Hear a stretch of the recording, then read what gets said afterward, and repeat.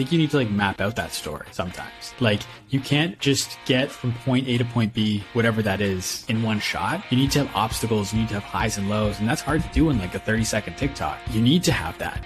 Welcome back, everyone, to another episode of the Sticks and Stones podcast. My name is Stone Fredrickson, the host of this show, where I like to sit down and explore the different minds and lifestyles of very successful entrepreneurs, investors, and content creators to try to provide you and I with as much valuable information as possible so that way we can all succeed in life. And today, I got a really special guest I'm sitting down with, Jacob Kelly. He's a phenomenal podcaster, just overall person in the marketing space. He's had a ton of experience from working with hockey teams, from being his own podcaster, creator on TikTok, on just like every social media platform, to now really running the marketing side of major big companies. And I'm just super excited to get into this episode for you guys to tune in, to listen to his story, some of his pieces of advice when it comes to social media, marketing, TikTok, podcasting, making money. And we go over his view on money, investing, how he handles money. And this is just one of my favorite episodes. Jacob is a really nice guy. He's badass. So I can't wait for you guys to tune into this one. Stick around for the entire episode to gain all of the value that we unpack in this episode, and you'll thank me later. So thank you guys so much for tuning in. Be sure to leave us a review, subscribe to the podcast, rate it 5 stars, share it to just one person. That's all I'm asking. Just share it to one person. Share it to your aunt, your grandma, your dad, your mom, your cousins, your brother, your sister, anyone. Just share it to one person that got to you. Let's impact some more people with this value that we uncover in this episode. Thank you guys so much for tuning in. So what's up, man? How you been? Good, dude. Busy, but doing well. Yeah, what you been busy with? I know you got the podcast. I see you got this surf thing going on. Or just fill me in. Yeah. So I just moved to Toronto like a month ago, much over a month ago. So moved to Toronto and then started a new show, which is why I was in LA at VidCon. Just announced today I'm stopping my original show. Got it. So I was like 4 years, I stopped it. Just wild. That's done as of today. And then, working as head of social for Surf right now. And then, work on the new show with Creator Now. Dude, so sick. I first just want to talk about kind of your the My Social Life podcast, because that I'm very curious about, and how you got in the podcasting space, but also the creative space, and how you thought of going about it, because it was very interesting. It's not like a lot of other podcasts where they're I feel like trying to come off as the expert or trying to be someone that they're not, versus you being like just curious and like obviously such a really good interviewer, but kind of fill me in on the backstory there and kind of your story. Yeah, so I mean, how the show really started was I was just starting to listen to a lot of podcasts. We're recording now, right? Like I can just dive into the flow. So I just like to jump in. I like to jump in. I like to just have a one-on-one convo. Yeah, man. Okay, I just want to make sure first. So I was listening to a bunch of podcasts. I was doing like YouTube vlogs at the time.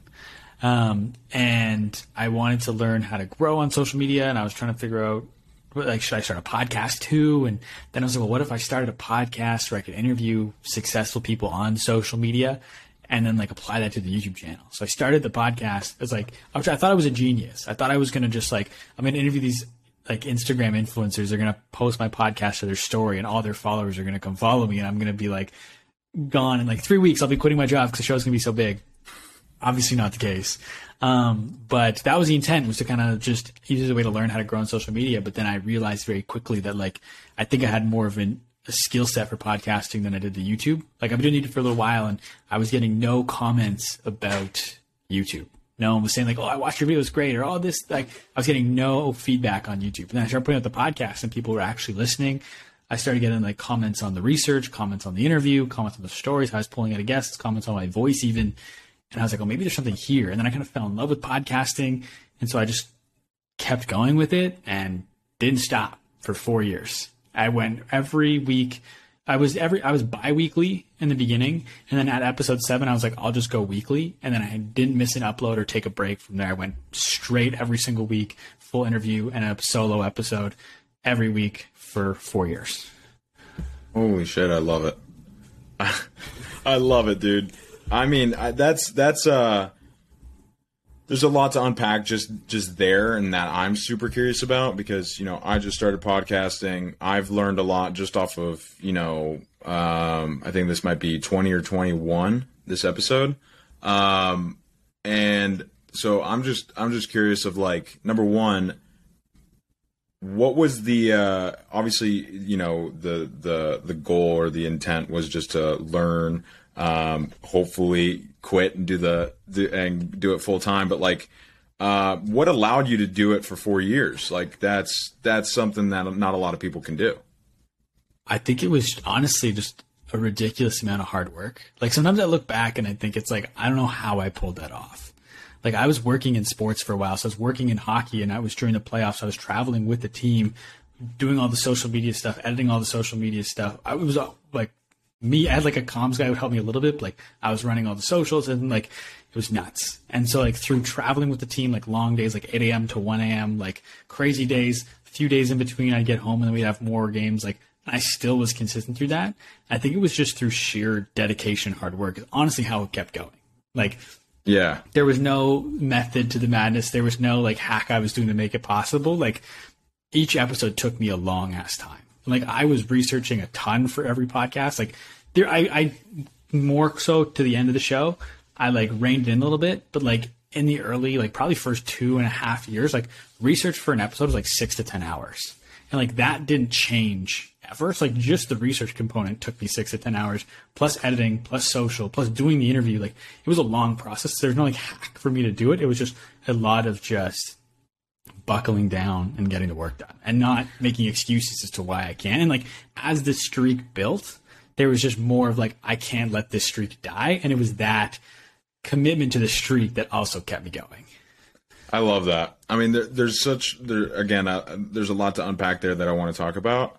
But you just brought up something that I'm very curious about, especially with my background and playing hockey all my life. What did that all entail? How did you get into that? Like, what team, what were you doing? Fill me in a little bit more about that. This episode is brought to you by Shopify. Forget the frustration of picking commerce platforms when you switch your business to Shopify, the global commerce platform that supercharges your selling wherever you sell. With Shopify, you'll harness the same intuitive features, trusted apps, and powerful analytics used by the world's leading brands. Sign up today for your $1 per month trial period at shopify.com/tech, all lowercase. That's shopify.com/tech. Yeah, so my role was technically growth hacker. I did no growth hack things. I was a social media manager, but someone read a book and thought the title sounded cool, so we all had that title. It was an ownership group that had multiple teams. And so I was technically growth hacker, but I was actually a social media manager for the Ottawa 67s in the OHL. And so how I got that job was I did 2 years, got a marketing diploma. I don't even have a degree still to this day, but I did 2 years, got a diploma. And I was like, going to go back and take a postgraduate in something in like media related. I was like, I could probably teach myself all this stuff, like photography, videography, all those things. And I was like, well, maybe I'll just drop out of this postgrad. And so I did. And then I emailed my program coordinator for marketing. And I was like, hey, like I just dropped out of this postgrad I told you I was going to take. So I'm looking for work now. If you know anybody that's looking for a marketing student that's recently graduated, let me know. And it was the exact same day a program alum had reached out to him and was like, hey, the Ottawa 67s are looking to hire a recent marketing grad for in their marketing department. And so it was through that I got the job, like through several interviews and stuff like that.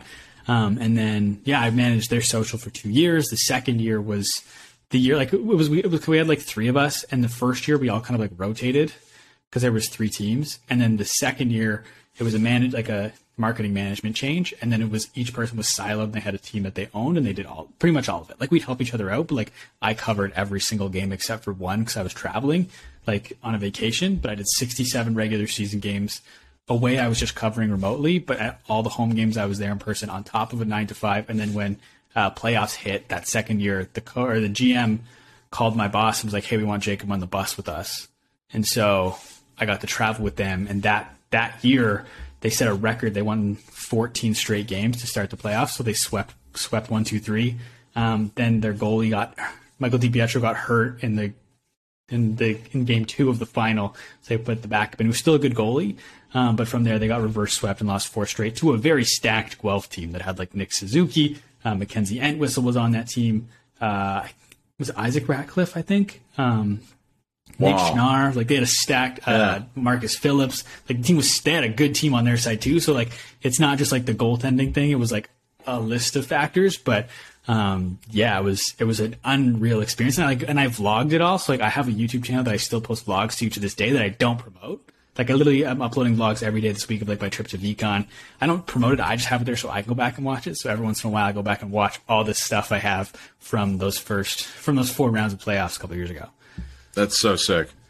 That's so sick. And I'm always like interested about that because like now seeing all these teams, I mean, even from like leagues from the OHL, WHL, I mean, all these other leagues, even in baseball too, getting a hold of social media. I'm always interested on the back end. So what was like the day-to-day or kind of like, I don't know, like fill me in on like the recurring tasks. Like was it filming, editing, producing, researching, like all of it? For the show or for like the Brookwood 6-7s? For the 67s. For 6-7s.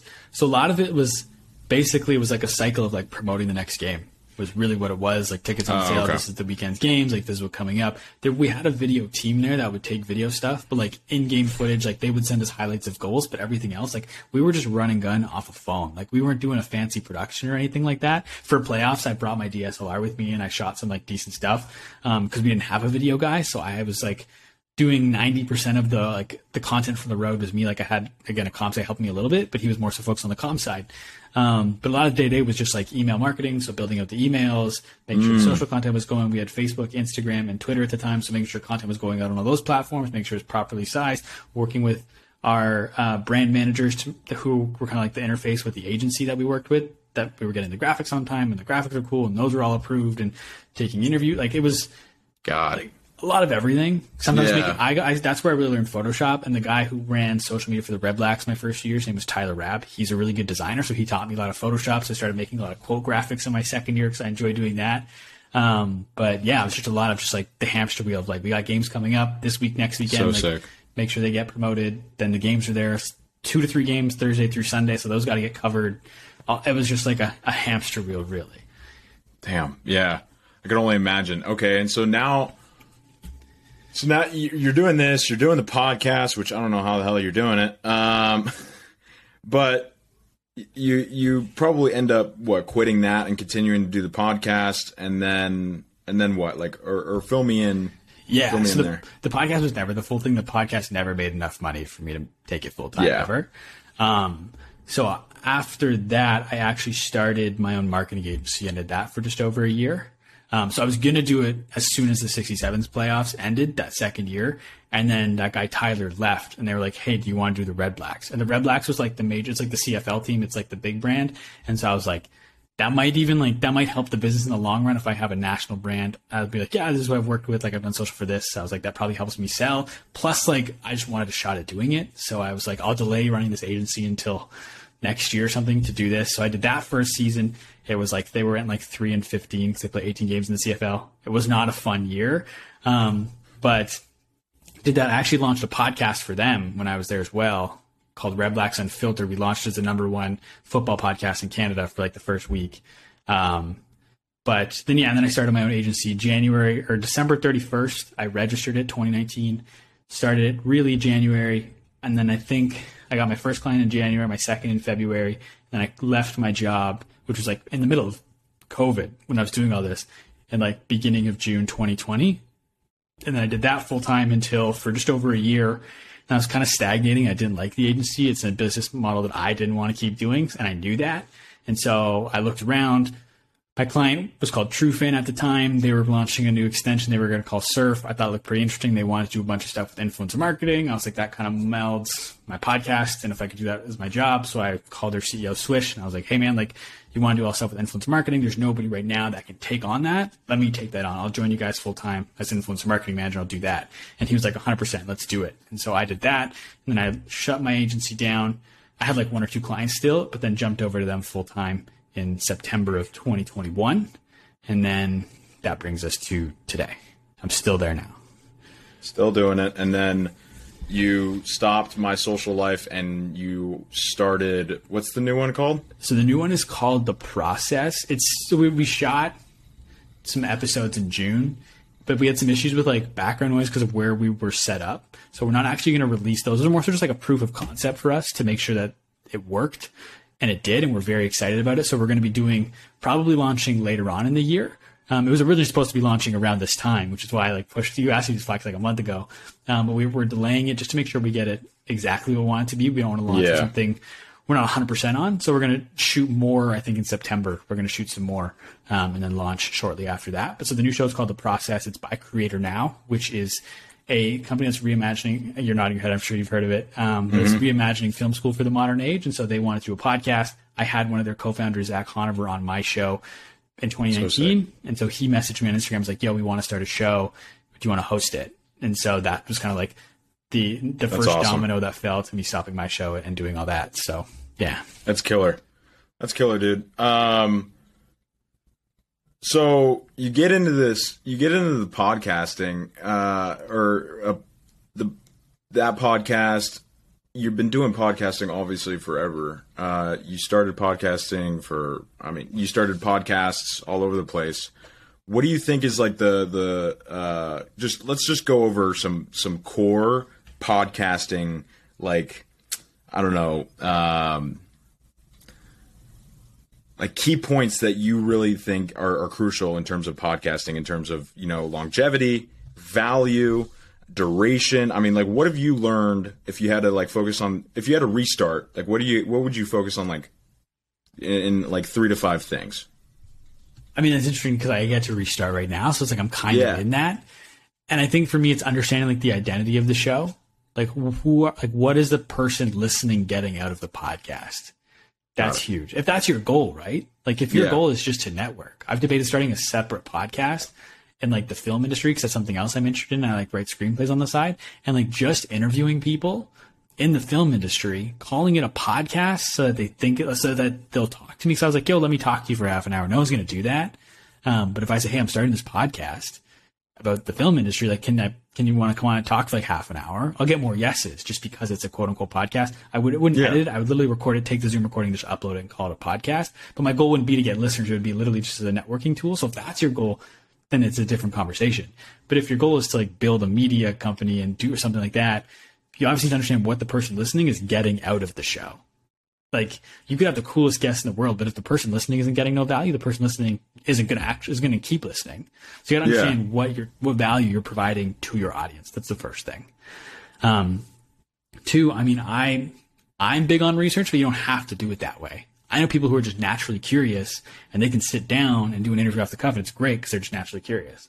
I need to do the research, but it allows me to do the interviews in such a way that has allowed me to get to where I am. Like, if I'm not doing the research, I don't think I'm asked by Creator Now to come and host their show. You know what I mean? Like, that's just a part of how I do it. Good point. Yeah. I'm trying to think of what else you need, really. I think a decent mic, like the audio quality is great. The better your audio quality, the better. And I think, too, having some form of video component is necessary to grow, because people won't discover you. I mean, a few, but like, no one's going to discover you on Apple Podcasts. No one's going to really discover you on Spotify. They'll discover you on TikTok. They'll discover you on Instagram Reels, on YouTube Shorts, and that's what will get them over. So you need some form of video component, which is, you don't have an excuse not to. Now with tools like Riverside, or I use Zencaster or Zoom, or even just your iPhone. Like, I know a guy, Chris Van Vliet, he's a 4-time Emmy winner. He hosts a show called Insight. So he was a 4-time Emmy winner as a TV host, left that to do his podcast full time, and was recording it for a while on just his iPhone. And so like, you don't need crazy, like, as long as you have some form of video component, that's necessary. I don't know if that's 3 to 5, but like, I think that's awesome. That's amazing value, and I think I agree with all those points. I think that those are definitely things that I've learned from, and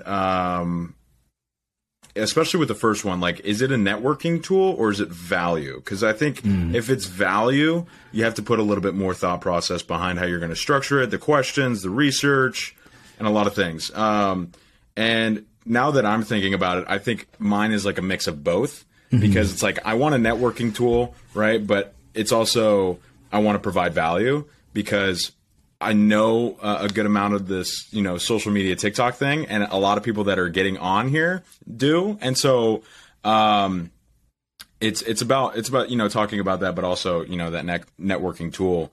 And it's like, sometimes I'll go off the rift, like no questions prepared. Sometimes I'll have a list of questions prepared. I think it's just a matter of like who the guest is, how curious I am.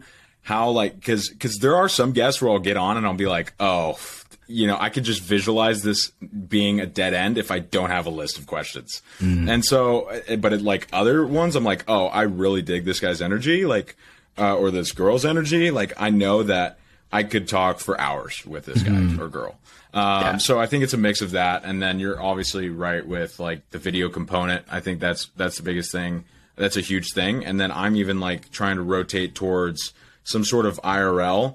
I think, I'm probably not going to be able to sustain doing that every episode, but I definitely want to try to incorporate it with people that, might come into Arizona, or like, what you did there at VidCon. Like if I go to an event like that, just batch a shit ton of episodes with all those people. So that is definitely something that I want to implement. And I think it's way better to connect with people and visually more appealing. 100%. That's one thing we're focused on with the new show. That was another part of the appeal, was like for me stepping away from my own show to host one that's not quote unquote my own. Like I don't own it 100%. Like I'm still very much involved, but like one was just the fact that like it takes work off my plate because I don't have to do editing or anything right now. Like, and I was doing the whole process, just me, for 4 years. Like I'd have to do the editing. They have a deeper Rolodex than I could ever imagine. Like, anybody and everybody, you know what I mean? Like there's connections in the creator world to anybody, like through them. So I was like, there's that. Plus they want to shoot it in person in LA. So that's me flying out there every few months to do that. So I was like, I mean, it's tough to top that, right? So that was part of it. And because we were so focused, to your point, of doing it in person, it just creates a more premium look when it is. Right. Yeah. So what's the deal with you and TikTok? I saw that, you haven't been posting for a little bit. Are you shifting over to another account? Are you doing TikTok for them? Like what's been your kind of thing with TikTok? Yeah, I mean, I'm doing 4 TikToks a week for work right now because they liked the TikToks I was doing on my own. They're like, can you do some of that for us? And then I also changed from influencer marketing to head of social, so it just made more sense as well with that. I just kind of like, I didn't like burn out of TikTok, but I was like at a point where I was kind of like, I think it was just really busy, and it became like the one thing that like I didn't want to deal with, and so I stopped. And I think part of it is like overthinking of like, I gotta get my light out, I gotta get my camera, and I actually have become more comfortable just pulling up my phone and doing it, airdropping it to my phone and quickly editing it. But it's just that one thing when I'm just like, I just don't have a ton of energy for it on most days. I think part of it with TikTok for me is like, I enjoy the long form. Like I enjoy a long form podcast. I enjoy screenwriting, which takes me a while. One of my favorite pieces of content I've ever put out, I released a 90-minute documentary about David Dobrik a couple years ago. And like that took me a few months doing. Like I just enjoy working with a piece for a while and like really shaping it. And my TikToks, I just didn't care about. I'd be like, let me rip this off in like 20 seconds and then just get it out there and like throw it away and like focus. You know what I mean? There was just a cycle of just like throwing them out there and not caring about them. So I think I need to kind of change my relationship with TikTok, just how I like to create as a creator. Doesn't necessarily lend itself to short form. I think I'm not bad at it, but like I'm not great at it either. But like it was a little bit just like kind of falling in love with the process of making TikToks and just becoming busy with going to LA and having to prep for all that and moving cities and like a bunch of stuff where I was just like, TikTok was something I just kind of paused for now. Do I come back to it? Maybe. But that's kind of why I've stopped, for just a few being busy and not in love with it. Yeah, it makes sense. It seems like you enjoy the process of building the house, but not going and getting the wood every single day, or I don't know if that's a good analogy, but hopefully I get what you're saying. Though. Yeah. I get what you're saying. which I get. I mean, like, I was the total opposite. Like, I started on YouTube, and I'm like, I created like 10, 12 videos. None of them really got any views. And I know you're supposed to create a lot more, but I realized that, like, with every video I was trying to, like, just find more value to, like, push it to like a 10-minute mark versus like 6 minutes or 8 minutes. And so it was like, I felt like I was just always trying to push it longer. That's why I like these podcasts where it's like, it's a combo. You're really not forcing anything. It's just like, you know, they can ask you questions, you ask questions. It's just like a normal conversation. To whereas if like a video, I think you have to put more thought, you know, script it out, make sure you're not wasting a single second. You know, obviously you have a good hook in the first, you know, 30 seconds, a minute, minute and a half. And when I transitioned over to TikTok, I was like, oh, holy shit, this is awesome. Like, versus I could just name out the bullet points I was talking about in my YouTube videos rather than naming out the bullet points and riffed on it for a minute, 2 minutes. Maybe it was just like a bad perspective I had on YouTube, but that's just like why I loved TikTok, and I would just whip through videos. I was like, oh, it took me 20 minutes to produce that, and it actually looks pretty good. I was like, I can produce at least, you know, 3 of these a day, and that's when I made the commitment to post 3 times a day for at least 6 months straight. Did you make that any sort of commitment like that for like podcasting? The closest thing I did to podcasting was I recorded a couple, and then I don't know if you know who Andy Krainak is. He was like head of Team Gary Vee for a while. He's now I think he's the CEO of VeeFriends is his position now. So he's been with Gary for a while. And he tweeted like, hey, Twitter, ask me anything. And on the spot, I was like, yo, I made a promise to myself that if I record 15 podcasts, I could book a trip to New York and record interviews. Would you be interested if I hit 15, would you come on the show if I came to New York? And he was like, yes. So that was the closest thing I had to a commitment, which was probably like 3 or 4 episodes in. I committed to at least getting to 15 and then going to New York.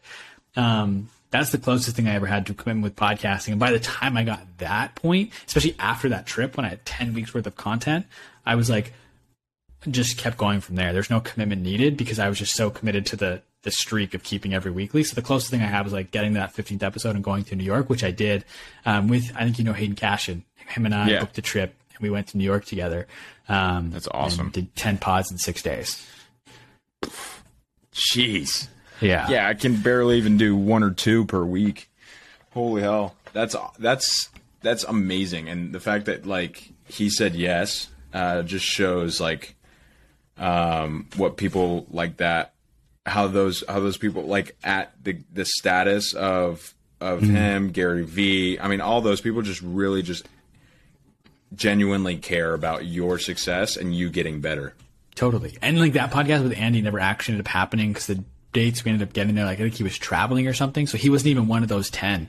But we still recorded 2 at Vayner, one with Brandon Hatcher, who worked at 137, one with Caleb Ralston, who was one of Gary's videographers. And we actually got into Gary's office. Like Gary wasn't there, but we have pictures in his office at like 10 p.m. awesome. one night because we were the only people left in the office with Brandon. And he was like, you want to see if the door's unlocked? And he took us in and took our pictures.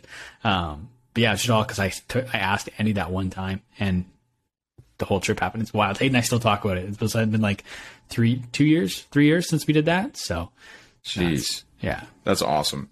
So what's on the future horizon? Let's talk about Surf, influencer marketing manager, right? Or yes, I recently within the last like month got promoted to head of social media. That's awesome. So like, what does that entail? Like, what is the day to day to that? And kind of run me through that. Yeah, so there's 4 of us that are currently creating content. I create my 4 TikToks a week. We have 2 interns that each make 5 videos per week. We have a graphic designer who does 4 graphics per week. Plus I also make a meme every week as well. So that nets out to like, 19 pieces of content. So 2-3 a day.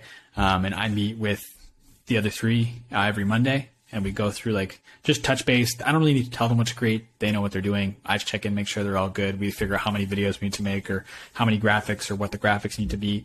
And then we're trying to be 2 weeks ahead with our content. So I'm mapping it all in a content schedule. I built this whole thing in Notion that basically is like a board that they work in. So it's like that we all work in. It's like your video ideas, what you're currently creating. If they want to send me content, because they send everything to me for review just so I can like be the last check.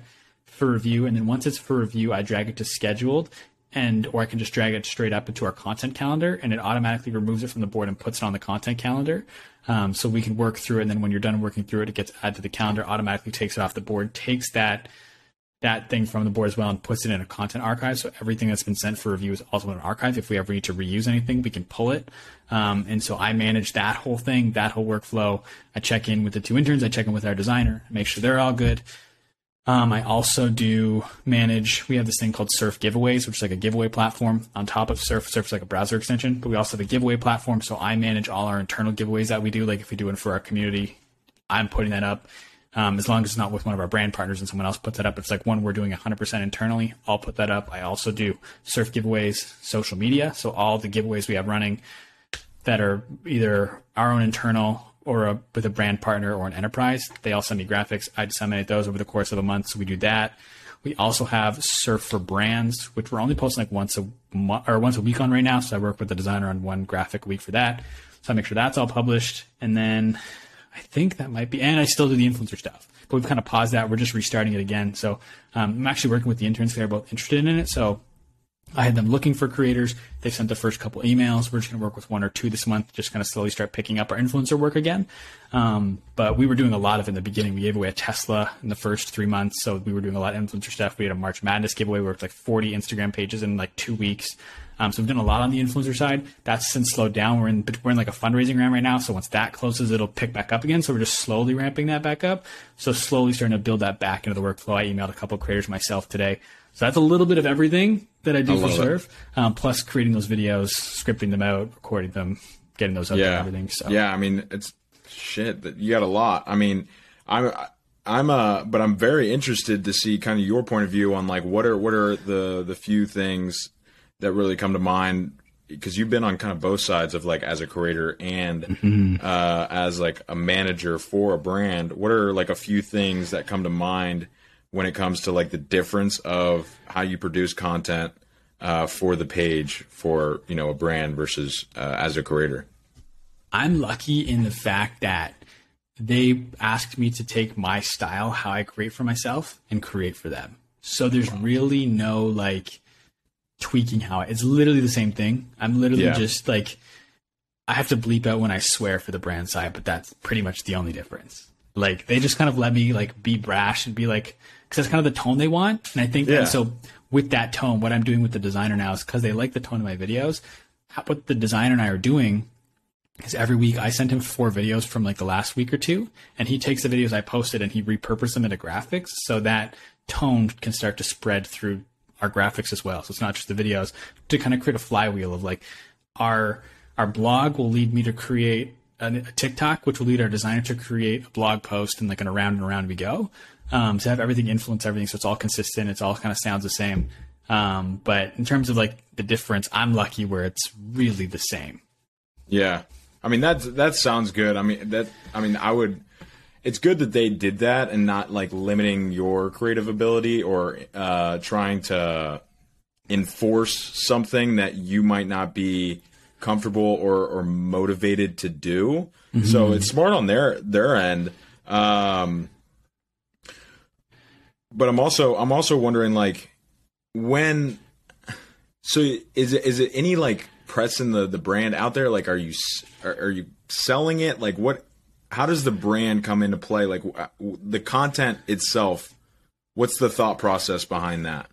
So there's a few different like pillars we're doing with our content. So basically for Surf, just for context, it's a browser extension that rewards you for your browsing data. So the same info, the data you're sharing to Google, you also share to Surf. It then gets anonymized, but you get points for it. You can redeem for coupons and rewards and things like that.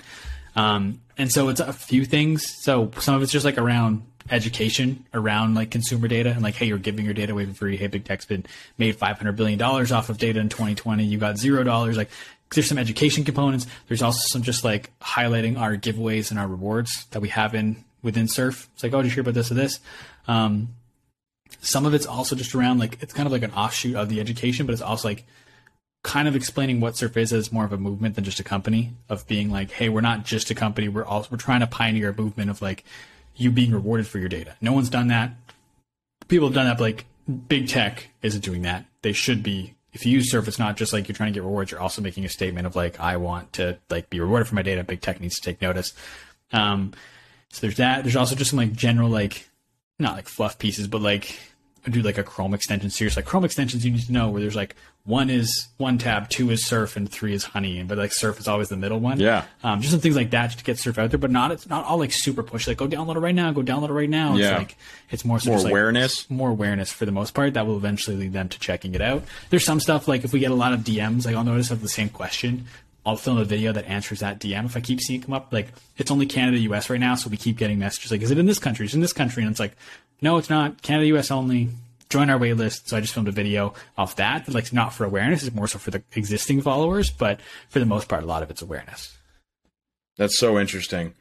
I mean, you've gone through so much when it comes to marketing.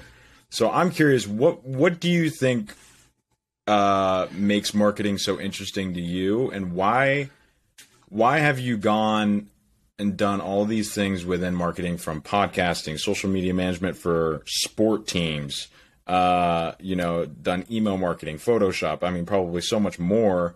Then you go into something like this where you're really hammering on TikTok and, influencer marketing for a brand. What do you think is the huge kind of purpose or like why is marketing as a whole so impactful and kind of meaningful for you? I think I'm still trying to figure that out. I think I can remember getting accepted into that marketing program when I was like 17. I was at school. I think I'm trying to think. It might have been. I remember sitting on the ground when I said this. I don't know why that sticks to me. I remember saying that marketing is basically lying to people without actually lying to them, which is just so untrue. Like I had no idea what marketing fully was when I got accepted. Like I had no idea what I was signing up for. It was just the only thing that accepted me in. And I took some business courses in high school. Like I graduated with a business diploma in high school. And so like that was part of why I went to school for marketing. But I don't even know. It's honestly just been like one step after another. I don't think I've stopped to fully like take the big picture view of why I'm in marketing. What do you think marketing is? What do you think marketing is now? I think marketing, when done properly, is storytelling. You know what I mean? Like that's why people buy, because you're painting a picture in their head. You know what I mean? Like whether that be like what their life's going to look like or what the product is, but like it's storytelling at the end of the day.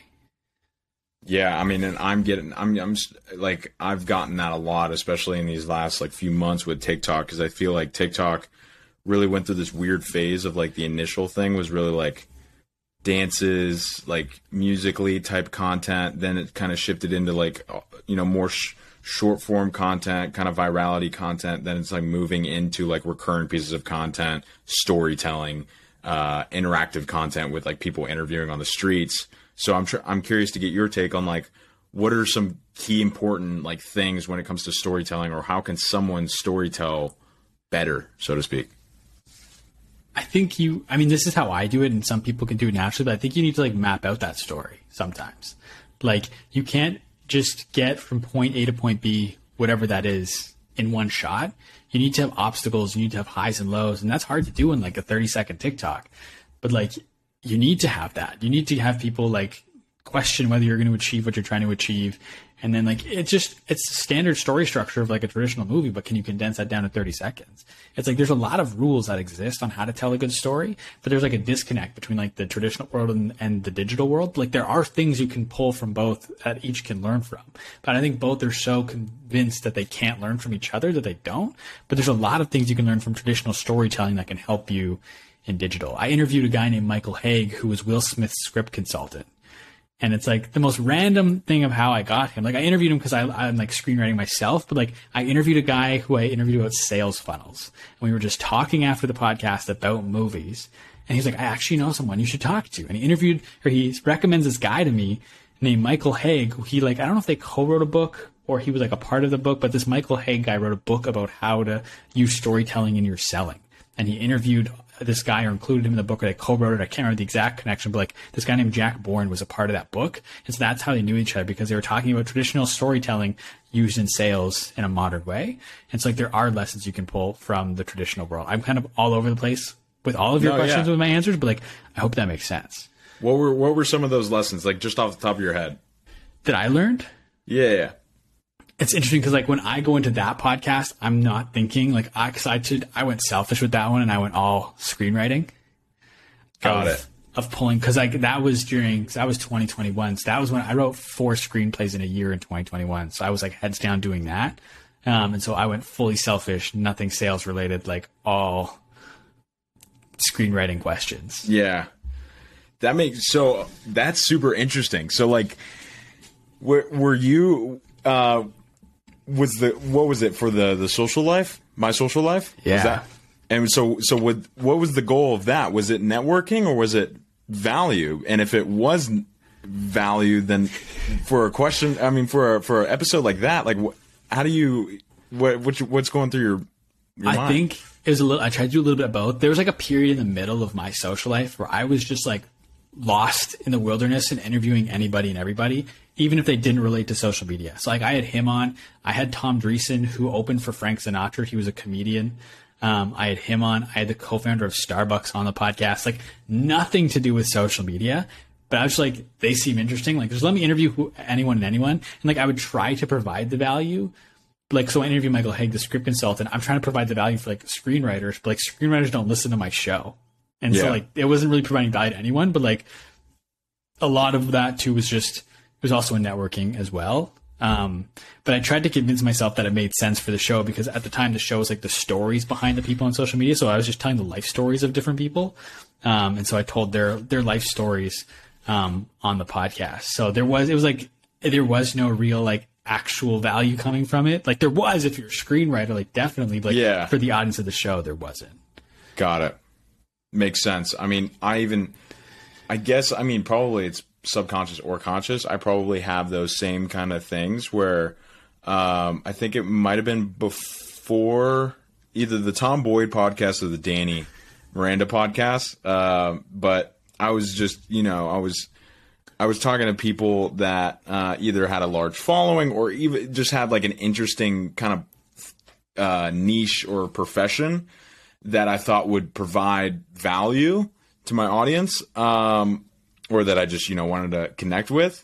And then when I sat down with, I think it was Tom Boyd or Danny, and I got the same thing from just this podcast too. Is like when you have a podcast, make sure you're sitting down with people that you're genuinely curious about, and that you genuinely like want to talk to, because then it'll just make it more exciting and give you that push to like find that next person that you're genuinely curious about, and like not trying to like force it, because once you end up doing that, then it could lead to burnout and you quitting, and eventually you'll start getting some no's when it comes to chasing whatever it is, from millionaires or follower count or view count. So that's very interesting. What's your take? What's your take on that? Do you agree with that? I think so. You definitely have to be interested in who you're interviewing. 100%. I think that's why. I think like I was just kind of like, there was so many times I like danced the line of like, should I stop the show? But I was like, but the streak, and I don't know what else I'm going to do. And so I just kind of kept going. And so it's like finding those interesting people to interview. And I think that like, if you're not having fun with what you're doing, then why are you doing it? Like, that doesn't mean don't pay attention to the audience. Especially if your goal is to have an audience, you of course have to think about what they want in the podcast, but you also have to enjoy it at the same time. Those things don't have to be independent. It's not either a podcast for you or a podcast for them. It can be a podcast for both. And so make sure you're setting yourself up to have a podcast that you enjoy that also services an audience. Yeah. I mean, it's such a good point. I want to transition here a little bit.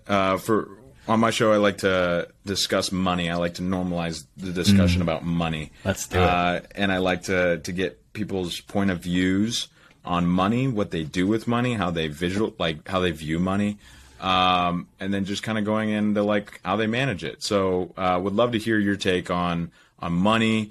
What kind of your ebbs and flows have been with money throughout your life, and kind of just like how you manage it. So originally, I was taught to just save. And so that's what I did. And then like as a high schooler, like at the time, I thought I was making decent money. So like I got my first job when I was like 10 as a paper boy, and I saved up over $1,000 delivering papers. as like a 12-year-old. So I had a ton of money, but I would never spend it. Like I had such a weird relationship with money where it's like I just wanted that number to go up my bank account, but I didn't want to spend it on anything. Like I remember I bought a $200 Xbox on Boxing Day, and that was a big deal. And so like Boxing Day also is a Canadian thing where it's like the day after Christmas, everything goes on sale. It's kind of like our Black Friday, just for the American listeners.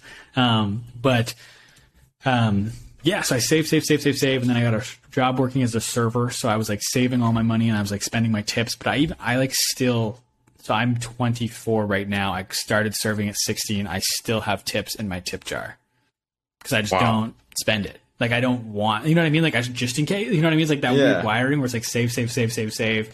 Like penny pinch, not penny pinch, but like very frugal essentially. Frugal, yeah.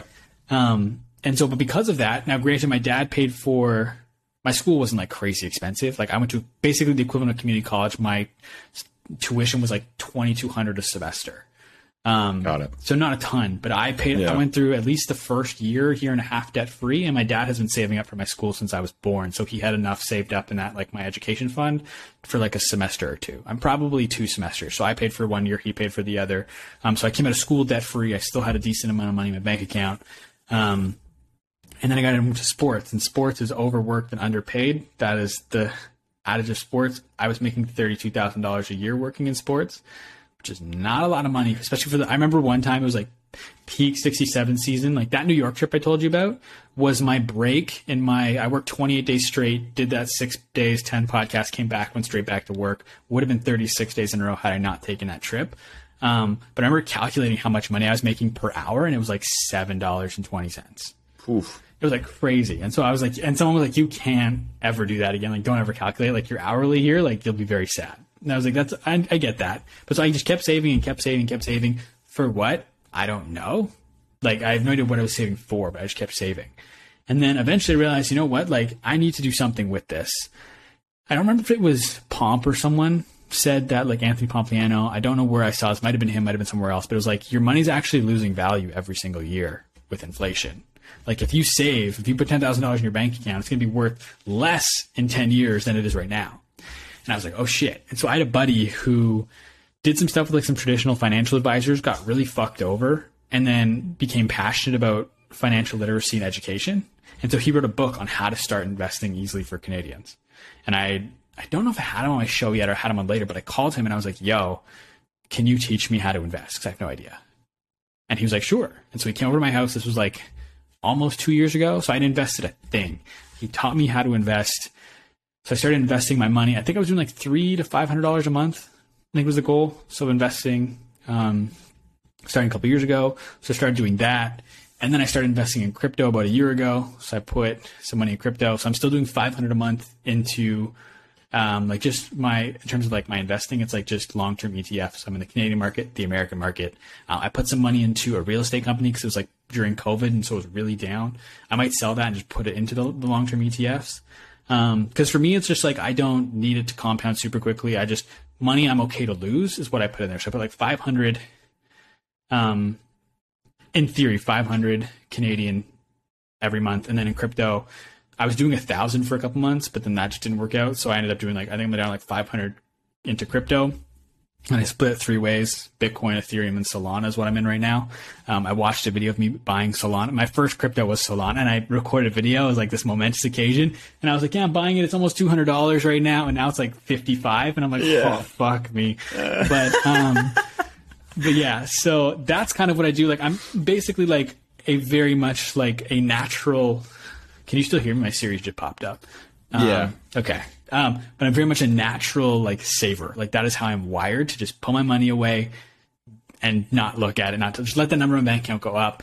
But I realize that that's not the right way to do things. So now I've created a spreadsheet every month that I put in how much money I made the last month. It spits out how much money I had this month. It automatically breaks down into my rent, my housing expenses, my subscriptions. So like my Netflix and shit like that.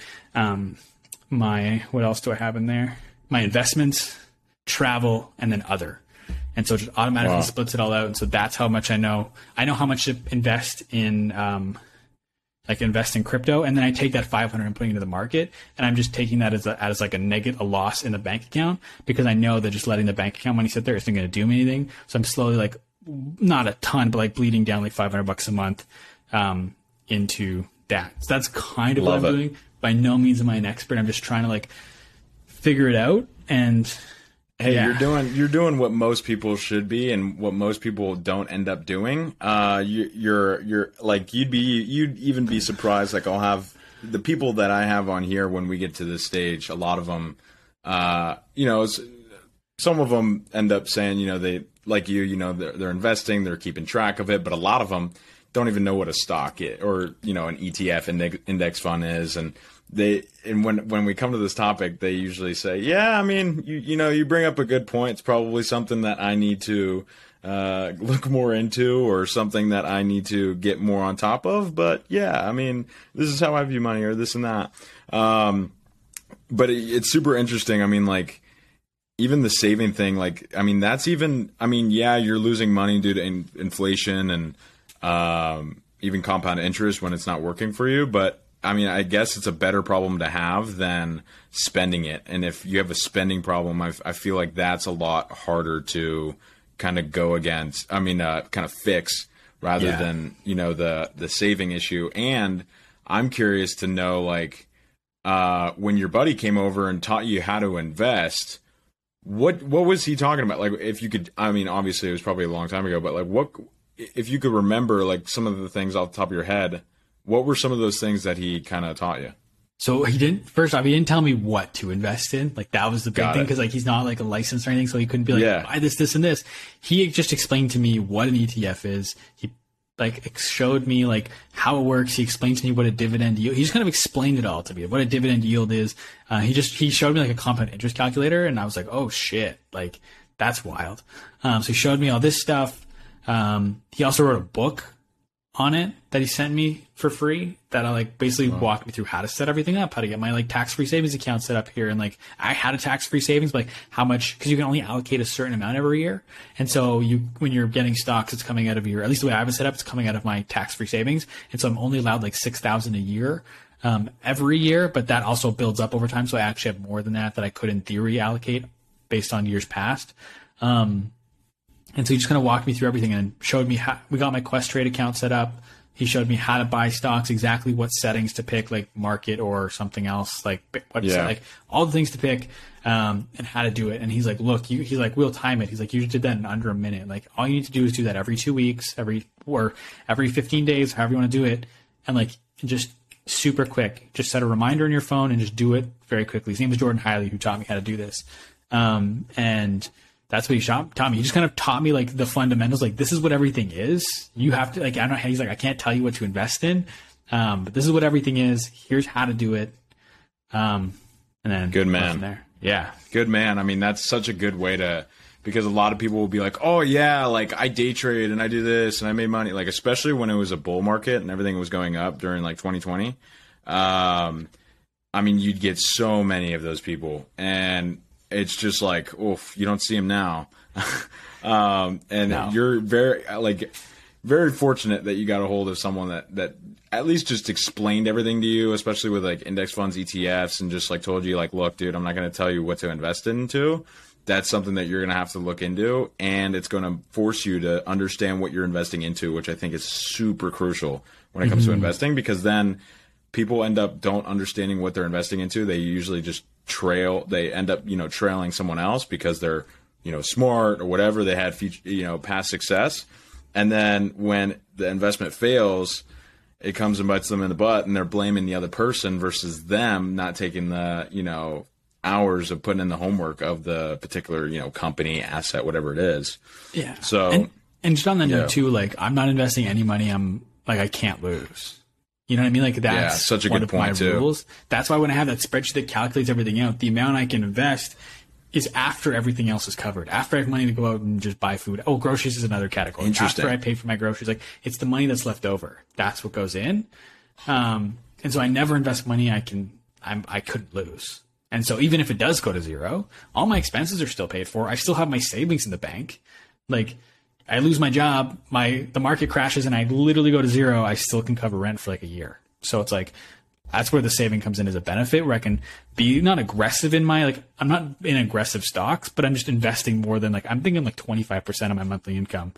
Yeah, that's still really good. And I think it's really good self-awareness that you know that you'll still have probably some money left over all those expenses for you to invest.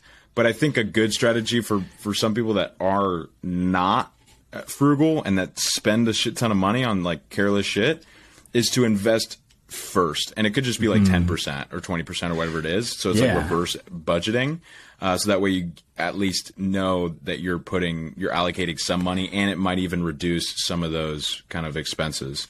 Totally. And I don't know if that 25% number is the exact number. Like varies. Like that was probably when I was investing like $10K a month, or not $10K, $1,000 a month, I should say. But the other thing too is that I'm also understanding I'm very fortunate in the fact that like I have no debt. That's not something I have to worry about. You know what I mean? Like that's a big component. Like I know people who are paying more to their debt than I am paying into my investments every month. You know what I mean? It's like I understand I'm fortunate in the fact I went through school. I did 2 years. My dad covered a year, which I'm super blessed by. And then I was able to pay the full year because I'd saved up so much money working that like I understand I'm also in a fortunate position that way. Yeah. Yeah. Such good points. I think that's a really good place to end it, unless you have anything else for me. Do you have any questions or anything for me? I don't think so. I mean, I've done a podcast with you already, so I've asked you a lot of questions. Yeah. I don't think so, man. Research too. Dang, that's what I try to do every time. I try to have, which is interesting because that's why the new show is going to be different, because it's a different kind of research. Yeah. Right? Like I don't need to know your second grade English teacher's name, right? It's different on like this new show is like, it's going to be a whole different approach to the research, which is interesting because like I felt like I learned a lot more doing the new kind of research than the old kind. So. Yeah. I mean, I just remember like going on your show and you were like, yeah, run me through kind of your story and how this happened and how you were creating on YouTube first. And then one of your brother's buddies told you to get on TikTok. I'm like, oh, this man put in his work. I'm like, no one has really done this. And so I respect you for that. It was an experience. It was awesome. Thank you, man. I appreciate that. And that's like part of the like provide value to your audience. Yeah. Is like, those things like you remember and you appreciate. Yeah. But like, does that add value to the audience? If I know what your baseball coach was, his name when you were like your 8-year-old baseball coach, probably not. Like you know what I mean? Like True. I had a podcast coach for a little while and he was like, no one cares. Stop doing that. And I was like, that's like what the show is. Like, that's what people like, you know what I mean? It's like, that was something I always battled with. But yeah, so probably not as much on the new show. I'll find like ways here and there.